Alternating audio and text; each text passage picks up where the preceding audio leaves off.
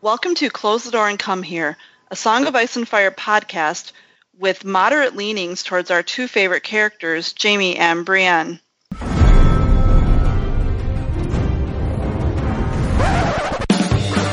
was a bear, all black and brown and covered in hair. From there to here, from here to there, the bear, the maiden fair. Hi everyone, I'm Guile. I tweet at Door Podcast, and tonight I am joined by Chicky. Hi, I am Chicky. I am at the Chikrin on Twitter. And Lot. Hi, I'm Lot, and I'm the Lady of Tarth on Twitter. And I am heavily leaning on these two characters. What do you mean moderately? Are you doing a moderate because I said dedicated in the last episode? And I honestly couldn't think of exactly what you said in the last one, and it was just like, well, I want to have like good posture, like I'm resolutely. That would have been like good. Resolutely watching them, like reading them. I don't know. I really dropped the ball on it, you guys. We're still ironing out the kinks in this new intro. Really. Before we start the chapter, there's a Twitter poll I feel like we have to address, and it was who's wearing dad jeans, and it was, is it Stannis, Mace, or Ned? And Stannis. Mace was winning it, and I feel like Mace is clearly wearing pleated khakis, but that's me. Stannis wears slacks. I could see Stannis in jeans. They're like practical and. Well, he would iron them, maybe. Do you feel like? Yes. Okay. Oh my God, he would iron his jeans. They stand up on their own. Yeah, they might starch jeans. Is that something people do? Because I feel like maybe I'm making that up. I think we just made it up. Thing. Okay. Stannis made it up. Okay. So tonight we are going to discuss Brienne 1 from A Feast for Crows in our read. And we start the chapter Brienne starting her search for a girl of 3 and 10 with auburn hair and blue eyes in what we assume is going to be a relevant town someday in Rosby. Like, we still don't find out who the heir to Rosby is, but Brienne doesn't really find out anything about Sansa in Rosby either. But one guy does want to know if Sansa's curtains match her drapes, and men are gross. God. Men are gross because often, that's not at all unrealistic. But I love how often she says, I'm looking for a maid, and somebody's like, oh, probably not a maid anymore. It's so disgusting and awful, and I mean, like, I get where it's coming from, but God. They're so, and she's 13, gross pigs, like, ugh. Anyway. Did we trigger warn on this one? Oh, yeah, let's trigger warn for, play the trigger warning for noise. discussions of rape. Please, leave before we trigger you. Not that we probably already haven't. Sorry. Really, really great at the whole trigger warning thing, by the way, clearly. Let's see. Brienne spots a skinny boy on a piebald horse, and do either of you know what a piebald horse is? Can I guess? Yeah. Oh, a piebald horse. Is it like, is it something to do with its mane? No. No, it's basically big spots. Well, it's a white horse. It's like big splotches, yeah. So we haven't had any horse trivia in a long time. They're bigger than spots, though. They're like sections almost. Right. Kind of like a cow. Okay. Well, I'll never be good at horse trivia, and piebald is a terrible name for that. Just saying. So she spots the skinny boy, but she's really already discouraged and thinks that he's probably not going to know anything anyway. So she heads toward Duskendale. And I don't know about you guys, but I felt like I was reading Dunk and Egg again with, we get the description of the apple orchards and the fields of barley and travelers. And it really feels like at least this little section of Westeros really hasn't been touched by the War of Five Kings. I just really feel like George just loves writing Dunk and Egg, and that is part of why he wanted to write Brienne's chapters. He was just like, I can just kind of do more of it here. Yeah. I mean, I think north of Duskendale, things get a little bit hairy, but at this point, yeah, they're far north enough that they're far enough north that they weren't really bothered by the Battle of Blackwater or anything, and then obviously far enough south of the Riverlands that they didn't have to worry about that either. So it's good times for these guys. So Brienne's thinking back to her promise to Jaime to find Sansa and get her safe, and she starts doubting herself, like within paragraphs of this chapter, which is our very first POV of Brienne, and she thinks she lingered too long in King's Landing and she didn't learn anything of value. But we kind of get her thought process, which if she were by herself, afraid and in danger, she'd run to her father. But that's not an option for Sansa. And we get a review of Winterfell's in ruins, the Ironborn are at the Neck, the Freys are at the Twins, and no one could remember any ships leaving King's Landing the night Joffrey died. And Brienne does find out that there are some trading ships that were anchored in the bay and offloading by boat, but more people were doing business at Duskendale's port, which is why she's headed there.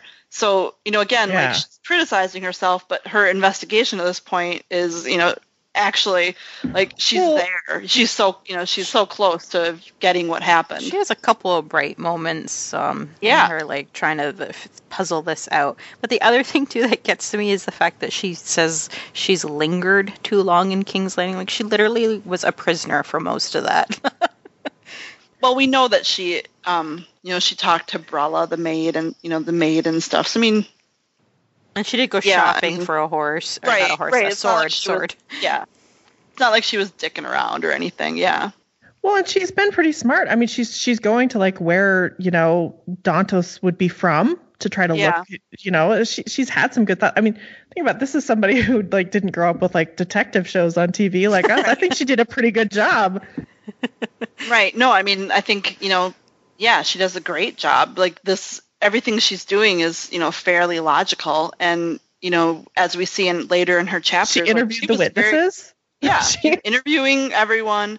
She's, and I mean, we make fun of the constant, a maid of 3 and 10, but I mean, that's what you would do, is you would make sure that everyone knows that you're looking for them. So someone would come to you if you didn't find them. And she's purposely not saying Sansa Stark, so give her some credit.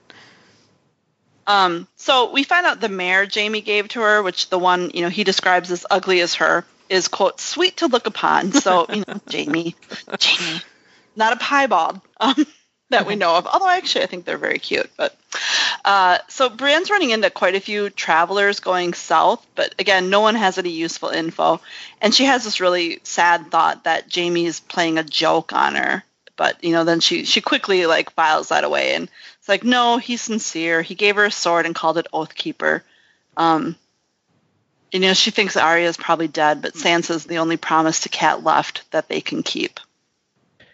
Every time she, like, tries to like, because she has this little doubt about Jaime a couple of times throughout her chapters, and she's like, no, he meant it. It was for real. I always think she must be thinking back to the Oathkeeper scene and how, he was so hurt by her bad assumptions about him. Like, she must have seen it and must have known, no, he couldn't have been faking it that well.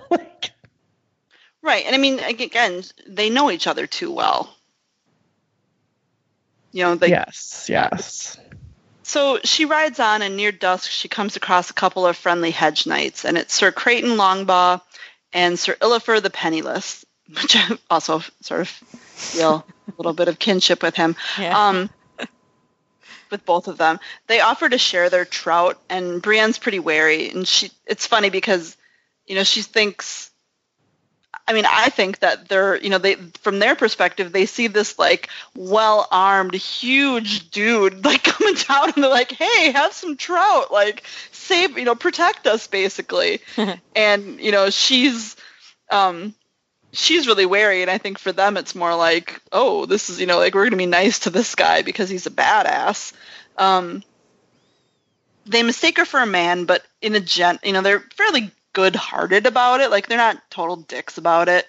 They haven't seen this girl of 3 and 10, and, Brienne finally gets, like, wow, she totally overpowers both of them.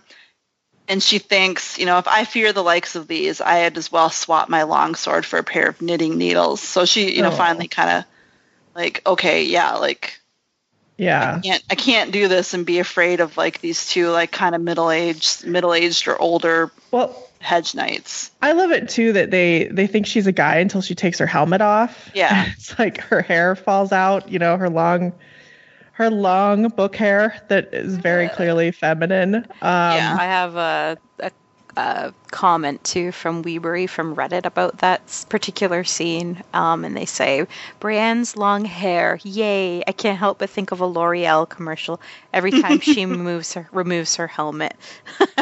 I don't know if I think it's that far. It's like a parody of a L'Oreal commercial, maybe. Straw-like and thin and brittle. Can't even good hair. Everything has to be bad. Right. Only the eyes. Only the eyes. So the knights insist that they ride together to Duskendale, and they say a true knight must defend the gentler sex. And, you know, it's like funny, you know, clearly it's the other way around. But again, there's this callback to Dunk and Egg where the true knights are more apt to be hedge knights.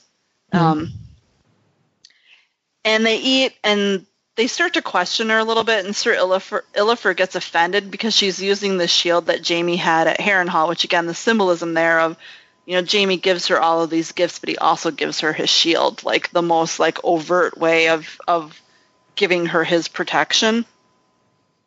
Well, and Jaime's reasoning when he took it was, oh, this is an extinct house, so I'm not going to offend anyone with this. I'll be a nobody. So he's clearly still thinking that when he gives it to her. He has no idea that it has really bad connotations. Oh, right. And Sir Illiffer just has like a hate on basically for House Lofson, which, you know, R.I.P. Mad Danielle, we hardly knew you. Would like to know you more. Hint, hint. Dunk and Egg, book 4. But, you know, he pretty quickly puts 2 and 2 together and figures out who Brienne is and accuses her of Renly's murder. And Brienne denies this and swears by the 7. And it's it's one hell of a swear. Like, it's like individually to every one of the 7 that she swears to. And that satisfies them. He just kind of, Illiffer just kind of shrugs it off after she swears.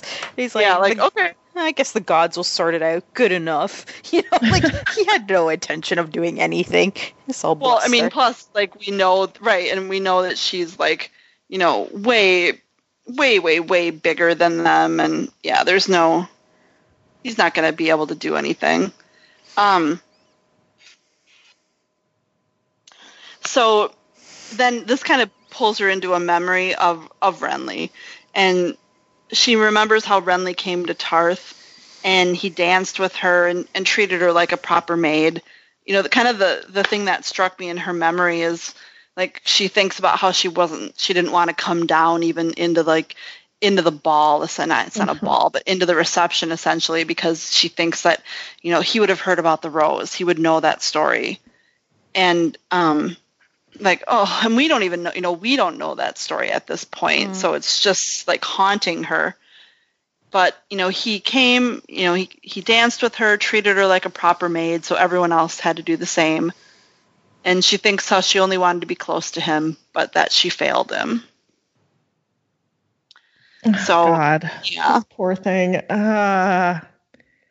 This is why, like, even though because of the show, we're pretty sure Jaime obviously is not dying, like, with Stoneheart or anything, but, like, God, it would be so terrible if he did, just because she'd be living exactly the same thing again. Right, and just, yeah, I mean, ugh. She doesn't need, I mean, she's so, you know, the thing is this is our very first time in her head, and she's just so immediately down on herself. Like, she's her own, I mean, for as horrible as everyone else is to her, and I mean, they're pretty generally horrible, she's worse to herself. You know, the things she thinks about herself are... The way she describes her looks is so horrible. Like, freakish, not, you know, Yeah. So, you know, regardless of this animosity towards Brienne, Illiffer and Creighton let her take the first watch, which, you know, obviously they have some level of trust in her. And when she finally gets a chance to sleep, she's cold. And, you know, it just sounds like, it sounds like one of those camping trips where it rained and then it's cold and you're just, like, sitting on the ground and you're miserable and you just want to, you know, sleep in your car and die. sounds like that. But, you know, Brienne actually is thinking about Sansa and whether she's safe and warm. And it's like, oh, Brienne, like, oh, she's so good. So when she gets up, Illifer and Creighton are making breakfast, and Creighton is telling this, you know, obviously embellished war stories. And she finds out that the boy and the piebald horse pass by in the night, as well as, you know, what sounds like a group of broken men, but they, you know, they just made their way when Creighton showed them steel. So the day moves on, and they run into sparrows that are, they're bound for King's Landing, and they, you know, they have this long conversation with them about they're begging sparrows and whatnot. And it's one of those parts of this chapter that really have, I feel like, not, you know, very little to do with Brienne, and more like setting up other, Cersei's chapters basically here. Well, yeah, because most of us think this is the High Sparrow. Yeah. Yeah. And like how, you know, and like the one younger sparrow's all super offended when the knights ask to be paid to escort them south. And he's like really kind of bitchy about it. And like, dude, I feel like you should be more holy about that. But yeah, it's definitely more of, you know, connecting this, so we'll see them later. And, you know, that's with a few other characters she runs into. Is this the first time we see somebody who's like basically scarred themselves with the 7-pointed star too? It's the first time it's been mentioned, yeah. So they next run into a merchant who's being escorted by another knight who's a little man, who's none other than Sir Shadrick the Mad Mouse. You know, and he keeps getting these like good zingers in at Sir Creighton. You know, they're talking, and he's like, it's hard for any honest man to keep his belly round when so many lack for food, though your Sir Creighton has not hungered, it seemed. Damn, you really went for him. Well, and then, you know, Sir Creighton right away insists that he has big bones. Like, oh, same, Sir Creighton, same. Same. So Sir Shadrick also hits on Brienne. I don't really remember this, but he calls her wench like twice right away, and you know, he tells her he's big enough where it counts, wench. Like, can we really say that's hitting on, or just? Ugh. I feel like that's hitting on her. Like at first he's like, "Oh, you're a strapping woman," or you know, you're a strapping wench, and then like tells her he's big enough where it counts. Like, yeah, he's totally like. Well, and I love, too, how, like, when he tries to make fun of her, she's like, yeah, you can't make fun of me as well as Jamie did. Yeah. Yeah. I mean, she says, though, that Jamie really hurt her, which, Jesus Christ. Yeah, she says, you know, Jamie's mockery had cut her deep, but the little man's words barely touched her. And, you know, it's like that wench, you know, they're even having him use, like, the same word and stuff, so it's very much, like, going to trigger her to think about Jamie. I mean, let's be honest. Everything triggers her. Yeah, it doesn't take a ton, yeah. So, you know, Shadrick, for everything else, is obviously not a dumb man. And he realizes exactly who Brienne is searching for. And she denies it, but they both basically know she's looking for Sansa Stark. And Shadrick tells her she's not the only hunter in the woods. And, like, those words kind of haunt Brienne. And he tells her that he's after Sansa to claim the bag of gold that Varys has offered for her. And he even offers to split some with Brienne if they work together, which, of course, you know, it would be the least Brienne thing to ever do. Yeah. And she, again, right away thinks she's a fool to have not considered that other people are going to be looking for Sansa. And, you know, she realizes Sansa's even in more danger than she realizes. And, you know, just in, like, the short conversation with Sir Shadrick, she's, like, realizes she was on the right trail in assuming that Sansa was with Sir Dantos. And now she's kind of thinking, like, oh, my God, I hope he hit her well. You know, I don't, you know, maybe I don't know how I'm going to find her, but I really don't want anyone else to find her. Yeah. Which, you know, again, like, yeah, she's hidden pretty well. Well, actually, not really. Sir Shadrick totally finds her, but, you know, whatever. We'll move along from there. That's always the thing. It's like, gosh, if she had just followed Shadrick, right, she'd have found Sansa. But and I mean, it's, you know, as we'll see, it's Nimble Dick that actually, you know, puts her on the wrong path. he puts her on puts her on Arya's path, and that's what But again, I mean, I just feel like if Brienne went rolling into the Vale by herself, I mean, she's Littlefinger would right. She needs people with a little more subtlety with her to be. I mean, even Hyle, she would be a better companion than her alone. Like, she's just not capable of that kind of acting by herself. Mm-hmm. No way. I sincerely hope Hyle makes it out of his situation. I need more Hyle. I know. Like, we all need a little Hyle in our lives.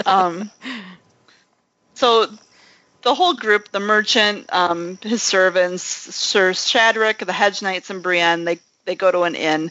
And Brienne's like the big spender here, where she's got this full purse from Jaime, so she buys rooms and dinner for herself and Sir Illifer and Sir Creighton. And, it's somewhat contrived, but talk at dinner turns to Jaime and his injury. And Brienne, clarifies that it was a sellsword, not a wolf, that took off his hand.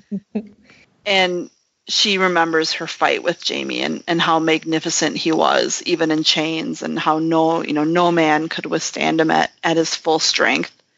And thinks about how horrible it was to maim him and, leave him, bewildered is what she thinks of him. And I think it goes back to those memories, obviously, post chopping, when she was, taking very intimate care of him. And just, in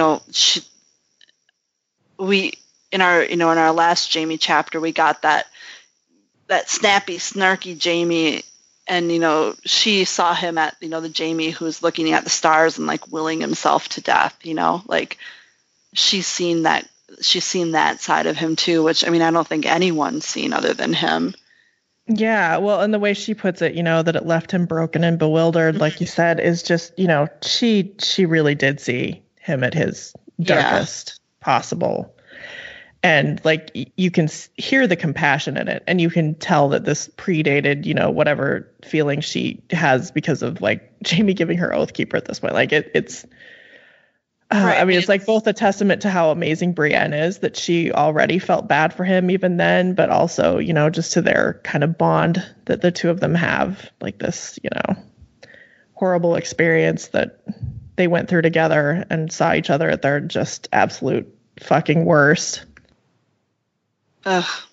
And I love too, it's like you're saying, we've gotten all this from Jaime's point of view. So we finally get in Brienne's head. And I think people think, oh, Brienne's so much more in love with Jaime because she thinks about him all the time. And it's like, no, Jaime did his Brienne thinking in Storm of Swords. Like, it would be kind of redundant for Jaime to think about Brienne as much in Feast because he's already had all those thoughts.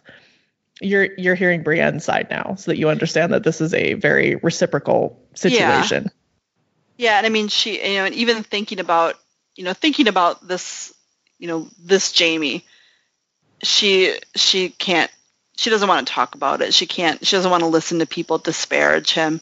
So she abruptly leaves the dining room and goes up to bed and takes out Oathkeeper, which she has hidden in her bedroll. And she thinks about all the legendary knights and how they had these legendary swords, and thinks that Oathkeeper belongs in such lore, even if she doesn't. And, I think foreshadowing, she does. she is going to belong in there. And she prays to the crone to lead her to Sansa. And I don't know about you guys, but this little bit totally reminded me of the scene in The Princess Bride where Mandy Patinkin, or Inigo Montoya rather, I'll go with the character, where Inigo Montoya is like, lead when he's looking for Wesley. And he's like, lead me to the, pointing his sword, to his lead father. me. Yeah. And, he eventually, like, leans his head against the tree and gets in. But, yeah, it was just like that desperation, that prayer totally reminded me of that. And then she waits until everyone has gone to bed and the inn is quiet. And then she sneaks out of the inn and saddles her mare and leaves everyone behind and thinks, I'm coming for you, Lady Sansa. Be not afraid. I shall not rest until I found you. And that's how her chapter ends. So it's just, I mean, it's really I feel like it's really our intro to Brienne.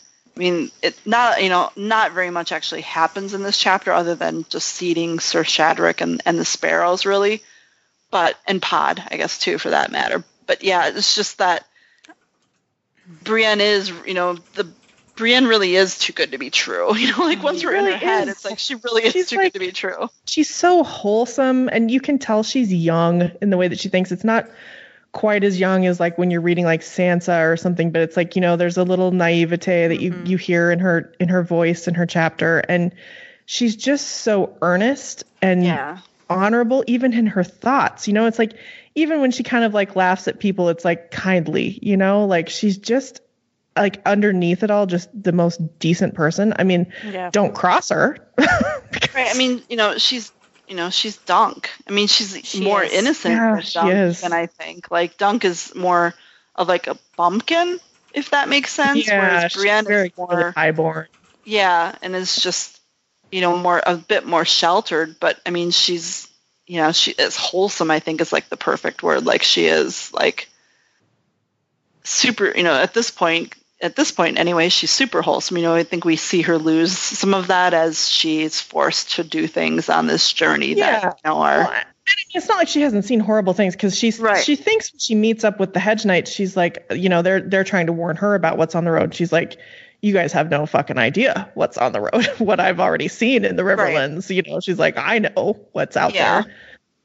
She's seen some things, but it hasn't completely, beaten everything out of her yet. Right. Her soul is still, she's strong. I think we talked about this probably in some of Jaime Storm chapters, is that, she's emotionally stronger than Jaime is by like I feel like a fairly significant amount.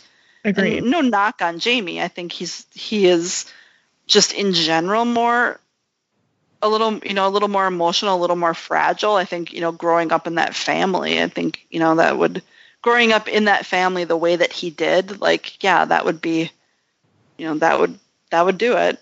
And well, she's dealt with he's had to deal with rejection since he was 17 with the Kingslayer thing. But up until that point, nobody did anything wrong to Jaime Lannister. You know what I mean? Like things were going pretty well for him. I mean, like he did not have big problems, whereas she grew up as an absolute outcast, and like she was hardened in some ways. Yeah. Well, she knows how to, I think, draw in. Like she pulls herself back and just like she takes care of the part of herself that she has to take care of to get through bad situations. And he completely disassociates.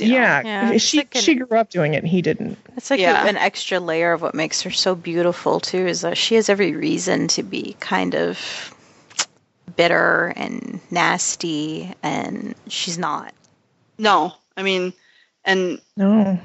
part of it too is like her self-esteem. So I mean, she's got such low self-esteem that, she takes everything everyone says about her to heart and doesn't fight it, she's so used to it that she doesn't get angry or anything. So, I mean, she's a little more, not passive, that's not the right word, but more resigned to it, I think. Yeah, resigned is a good way to put it. She just knows that's how it is. She like clearly, existing in the world as she has, she's just had to accept, okay, this is just what people are going to do. And it's like she can't take every new instance of it to heart, or it's all she'd do with her life is be fighting back, And I mean, it's like, she can be really tough, and like if you cross her, you'll know it. She'll take on anyone, and she'll go toe to toe with anybody. But at the same time, there's just such a deep like vein of kindness in Brienne. Like she's just underneath it all, she really just does want to be a good,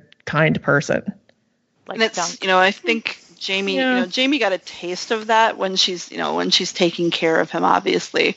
But, as we'll see, like, I don't think he has any clue, like, what a girl she is, And I just, I think that's just going to be such a shock. I think he does. He does. Yeah, I really do. I think, I think there's a lot of this that, he's not really thinking about as much, like the specific things, but if you see how he treats her, I mean, he sends someone to like make a dress for her and things. I mean, I think Jaime gets that she's both, that she is a woman and that she is a knight. I think Jaime's maybe the only person on the planet who kind of can accept both sides of her. And I guess I don't her. She doesn't even accept it.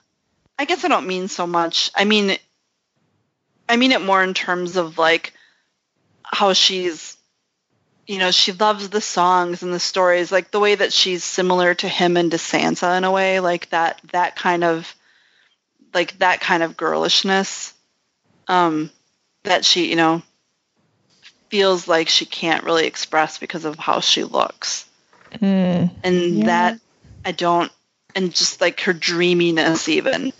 And, you know, she has to suppress a lot of that, I think, but it's there. And I think, you know, he'll be shocked by it. I mean, in a good way, but just, it's not what, See, you know. I think he probably saw most of it. I mean, he just has such a good beat on her. I'd be surprised if he hadn't seen it. Don't you think he'd be a little kinder to her after, though? No. Look at how he treats the people he loves. I mean, like, look at how he treats Cersei. For like, he's not.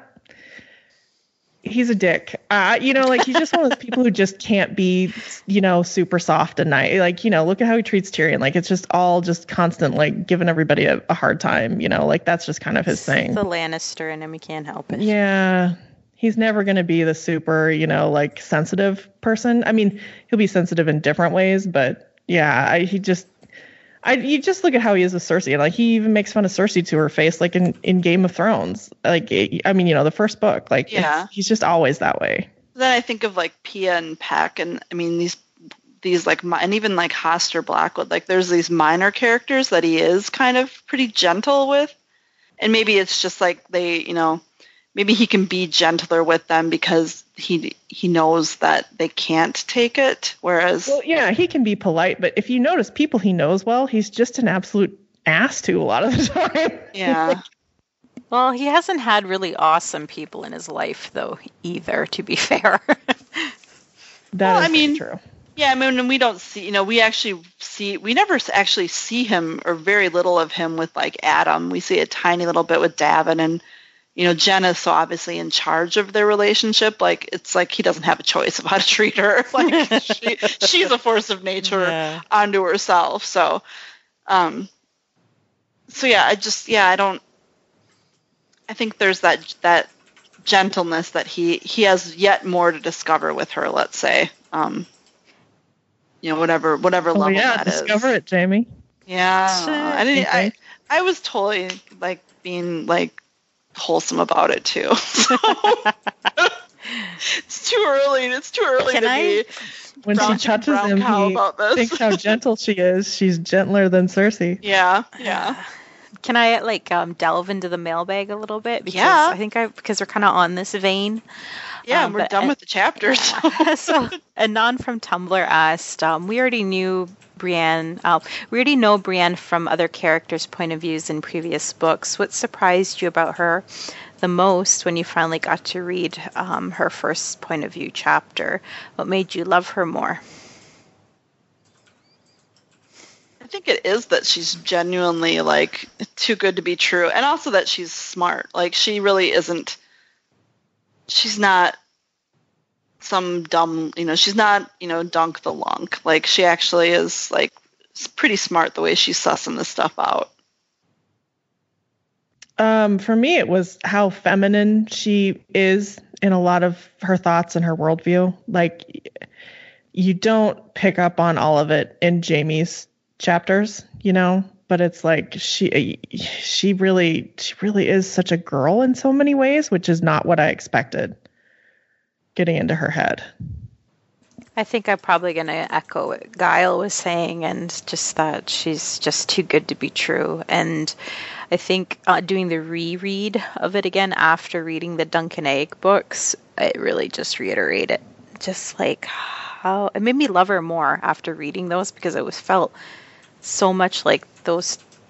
They're so similar. Like, it just made the Dunk and Egg books more enjoyable, frankly, my love of Brienne. And I totally agree. I mean, I feel like I loved Dunk because I already loved Brienne, and I feel like I love Brienne more because, yes, she is like Dunk. Like, both of them are such amazing characters, and something about the core of both characters is so similar. Yeah, it's very strong. Like, it just resonates so strongly. Just like they're simple, you know? And not, I mean, sometimes we have a bad connotation with that word, but really they're just, you know, they are what they seem. they're straightforward. They're not liars. They're just like genuinely like good people trying to do good. How wonderful is that concept? Well, right. And I mean, a whole book of good people trying to do good, probably not going to be a very good book. We need a Brienne. We need a Dunk in there. You need a Brienne to Jaime's asshole. Right. And I mean, Jaime's an asshole trying to do good. So somewhere they can meet in the middle. All right, let's go to the next one. Ladies, when Brienne meets Sir Shadrick, we read, Sir Jaime's mockery had cut her deep. The little man's word had hardly touched her. Why do you think that is? Because of Jaime's sex appeal, Brienne's envy of Jaime because he reads Brienne well enough to aim his words for maximum effect, while others swing careless verbal haymakers at her? Or is it simply that Brienne has grown a thicker skin since Jaime was mocking her at than she had at the beginning of their journey? I've really enjoyed the last few chapters of your reread. Your podcast has given me many hours of enjoyment and made several traffic jams irrationally tolerable. Thank you all very much for generously sharing your time and passion with us strangers over the years. Aww. I mean, I think it's just she cares what Jaime thinks. Like, yeah, who cares, some dickhead he just met insults you, like, whatever, move on. But, yeah, I mean, she cares what he thinks. I think, too, it partly maybe is that Jaime is really good at reading out people, and he probably did know how to zero in. Oh, yeah, I think that's part of it, because he just so quickly, like, homes right in on, like, what her greatest weaknesses are. Yeah. I mean, like, he's picked it out in the first couple of pages of his first chapter. He's like, oh, she doesn't like this, she doesn't like this, and he's just like hammering on those from that point onward. Of course, like, she doesn't probably realize that she did exactly the same thing in return to him. Right? She was not doing it purposefully. He definitely was. Yeah, he was trying to find her weaknesses, but she managed to just hit his greatest weaknesses, and oh man, they just really pushed each other's buttons. Sorry, I'm going to get dirty again. Turn me off. Turn me off. Well, and I mean, yeah, Jaime's, again, I think we've said it before, Jaime's just such a magnificent asshole. Like, he's just so great. Well, that's the thing. He might be saying the same insults, but imagine Jaime's delivery of said insults, and I'm sure it's great. Right. Okay, so we had like a whole bunch of like statements and questions from Weebury on Reddit. There was a ton, so I'm just gonna pick out like a few plums, and some of it we've already gone over. Anyway, let's see. Finally, I love Brienne's chapters. I love how she goes and sees the truth of common folk of the realm and how tied her story is to them. I love how honorable she is, how dedicated, how clever, how gentle. So, like, that's, like, a big thing with Brienne's chapter. She is really giving you kind of, like, the ground zero of how this is affecting everybody else in the story, like, aside from the, I know, but sometimes I get frustrated with that narrative, though, because it's just like, oh, Brienne's chapters are about the devastation of the Riverlands and blah, blah, and it's like, actually, Brienne's chapters are about a character named Brienne of Tarth. And, she's important enough to have a number of point of view chapters, and the story is actually about her. Why not both? I hear what you're saying. Like, it's a fandom. It's like a fandom tiredness reaction. But I mean, like, in defense of that, Arya served the same purpose for a couple of books, and no one would say that Arya's story wasn't about her. Like, everybody who has a POV, not everybody, some of them it's just 100% because George wants you in their head, but yeah, some of them are just kind of cameras somewhere, like Ariahota, or like we've talked about, like Cersei having a POV is just 100% George decided he had to have a POV in King's Landing. He never intended to give her a POV. Some of the POVs we get are just because George wants you to know what's going on somewhere. Brienne's POV, I will argue till the end of days, while yes, it is doing double duty, so he can show you what's going on in the Riverlands, because it will become very important as far as what's going on with the faith and everything. It's very much about Brienne. Like, Brienne is going to do something important to do with the main trunk of the story. Like, there's just no doubt in my mind. in the books, she really matters. Like, you don't at this point pause and give someone 8 chapters in a book if they're not going to, matter and the last later on. thing he wrote about her was tying her house to the Targaryens and a dunk. So, I mean, that's, Yeah.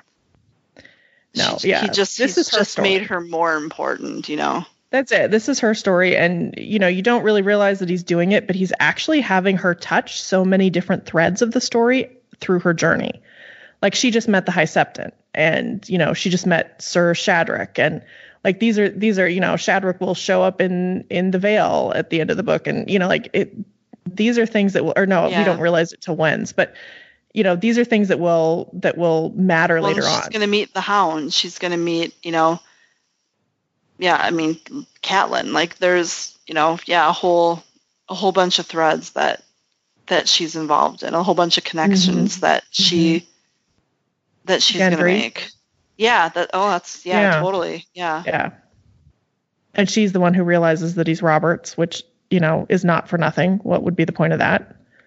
And I mean, potentially, I think someone in our last chapter asked about Oathkeeper and Dawn, etc. Well, I mean, there's pretty good reason to think that she might meet Ned Dane, and that's a character that I think, if we would have had the 5-year gap, probably would have been more immediately important. But if you think that that's someone that's going to have Dawn, and that Dawn's going to be important, then maybe that's an important connection that she'll make too.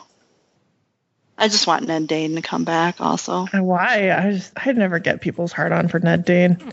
I just think he seems really sweet. Like, he just seems like a nice kid. Arya's chapters, he's a little kid. He's from House Dane. And he's the heir. Or, I mean, he's not even the heir. He is the head of House Dane. Yeah. So in theory, he should, he could have Dawn at some point. But in any case, just more characters. Speaking of swords, Weeberry goes on to say, Brienne really does love her swords. Renly's lost, and then Oathkeeper isn't a knight's sword, their soul or something. And my girl is smart, and she hides Oathkeeper well from prying eyes, the same way she tries to hide her heart. So I thought that was kind of a pointedly, like to mention that, she lost Renly's sword, and then we know ultimately what happens with Oathkeeper. Kind of sucks. Yeah, because who has Oathkeeper? I mean, the Brotherhood presumably does. Oh no, she does because she has it. They gave it to her. That's right. Okay. She has it, Dance. Yeah. Or she acquired it. We don't, we think they gave it to her, but that could be not. They what gave happened. It to her. Well, I mean, maybe she just killed all of them. I don't think 200 men. Challenge accepted. Just went through them all. With her broken arm and ribs and everything else. Yeah, but how did she get it back? At what cost? Yeah. Anyway, and the other comment too, which kind of mirrors how I actually feel about the end of this one, is just the ending of this chapter makes me feel like mush every time. And I'm right there with you, Weeberry, because it's so sad to... We know ultimately where Brienne's going with this journey, but it kind of feels like I just want to tackle her and just keep her here at this point in time. I mean, Brienne's chapters are ones that if you read them, I mean, if you could just read them straight through, the whole, I mean, because this one, it's kind of wholesome, the nice hedge knights and the, semi-friendly travelers, blah, blah, blah. And then, it just progresses so much to, doom.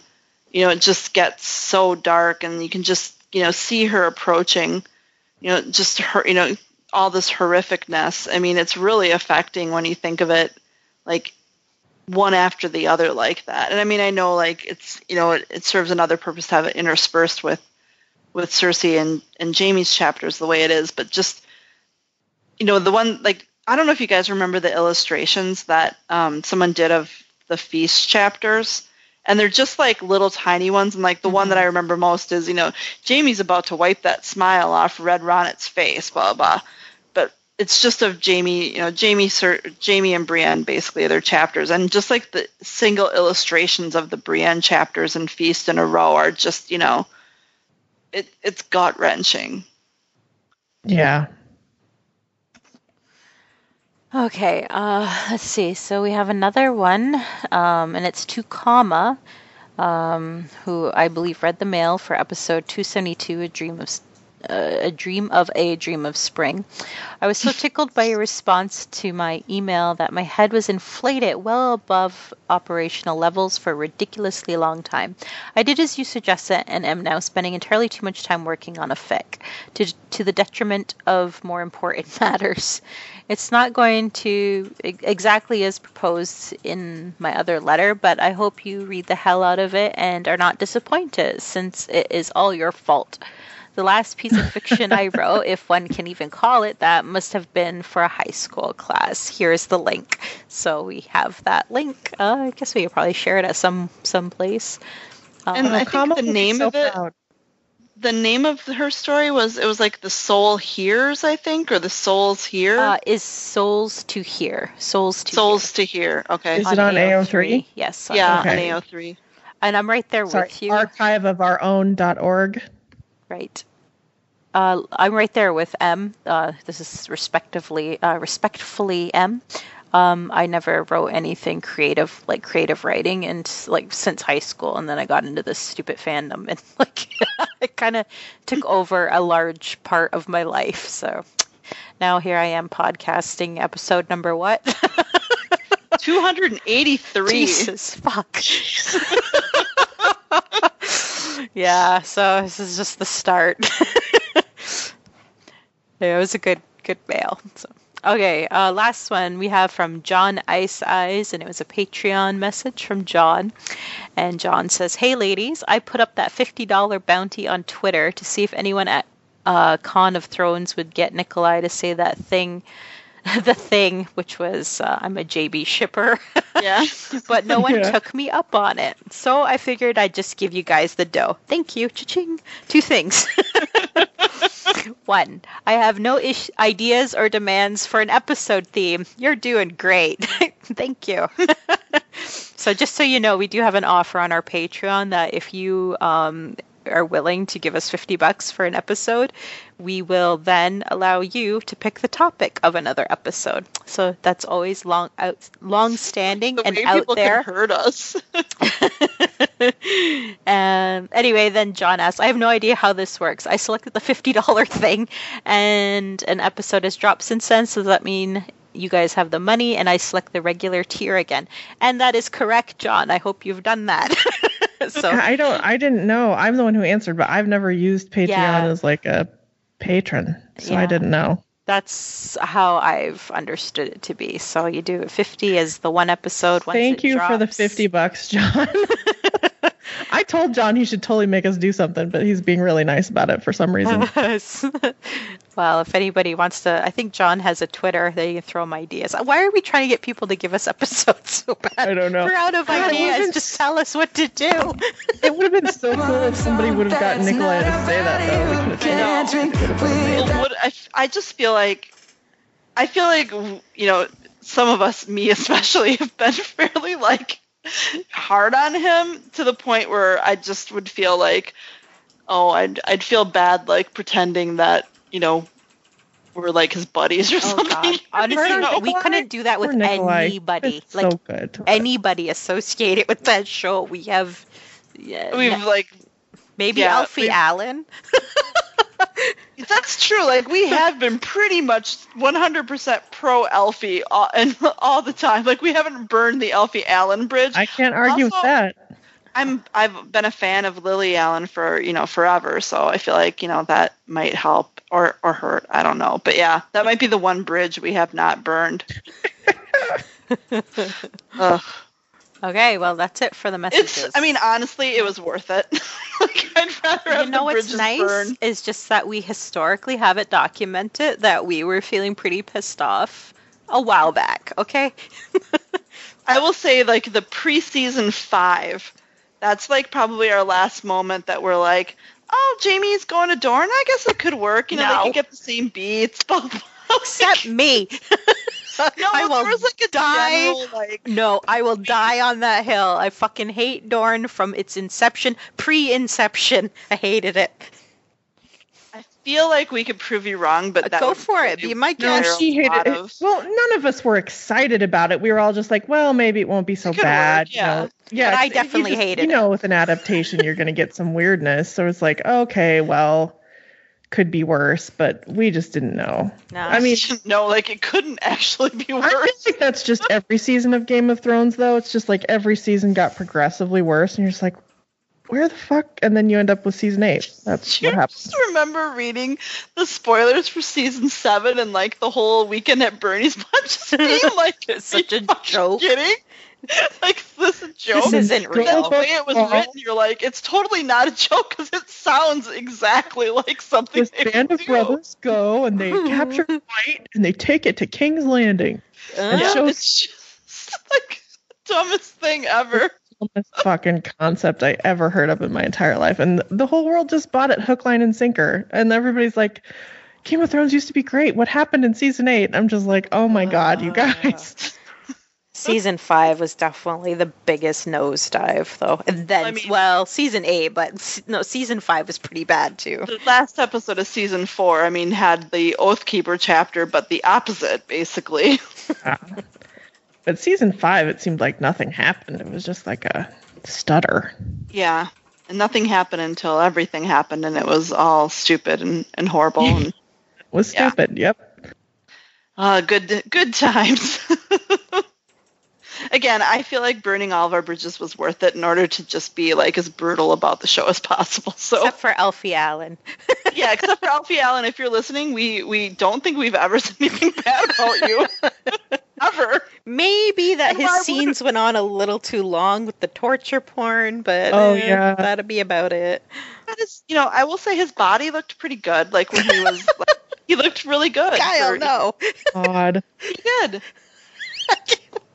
Way to go, Alfie. I'm just saying.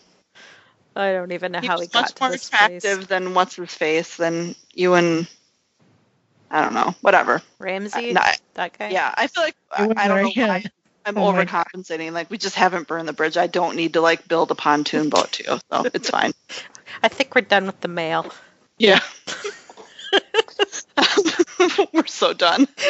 Anyway, if you too would like to send us mail or money or money or anything, ideas for episodes, you can reach us at closethedoorand@gmail.com. You can find us on Twitter at Door Podcast. You can find us at Close the Door and Come Here on Podbean, or not on you can on Podbean, but to write us that would be on Patreon. And you can also participate in discussions pre and post episode on the Jamie and Brienne subreddit, which is reddit/r/Jamie Brienne. And just a shout out again to that subreddit. Ever since midway or since the start of season 8, it's been really, really quite active. So there's usually a lot of really good discussions, certainly beyond anything that we're talking about too. So join in if you're looking for more like-minded folks to talk about.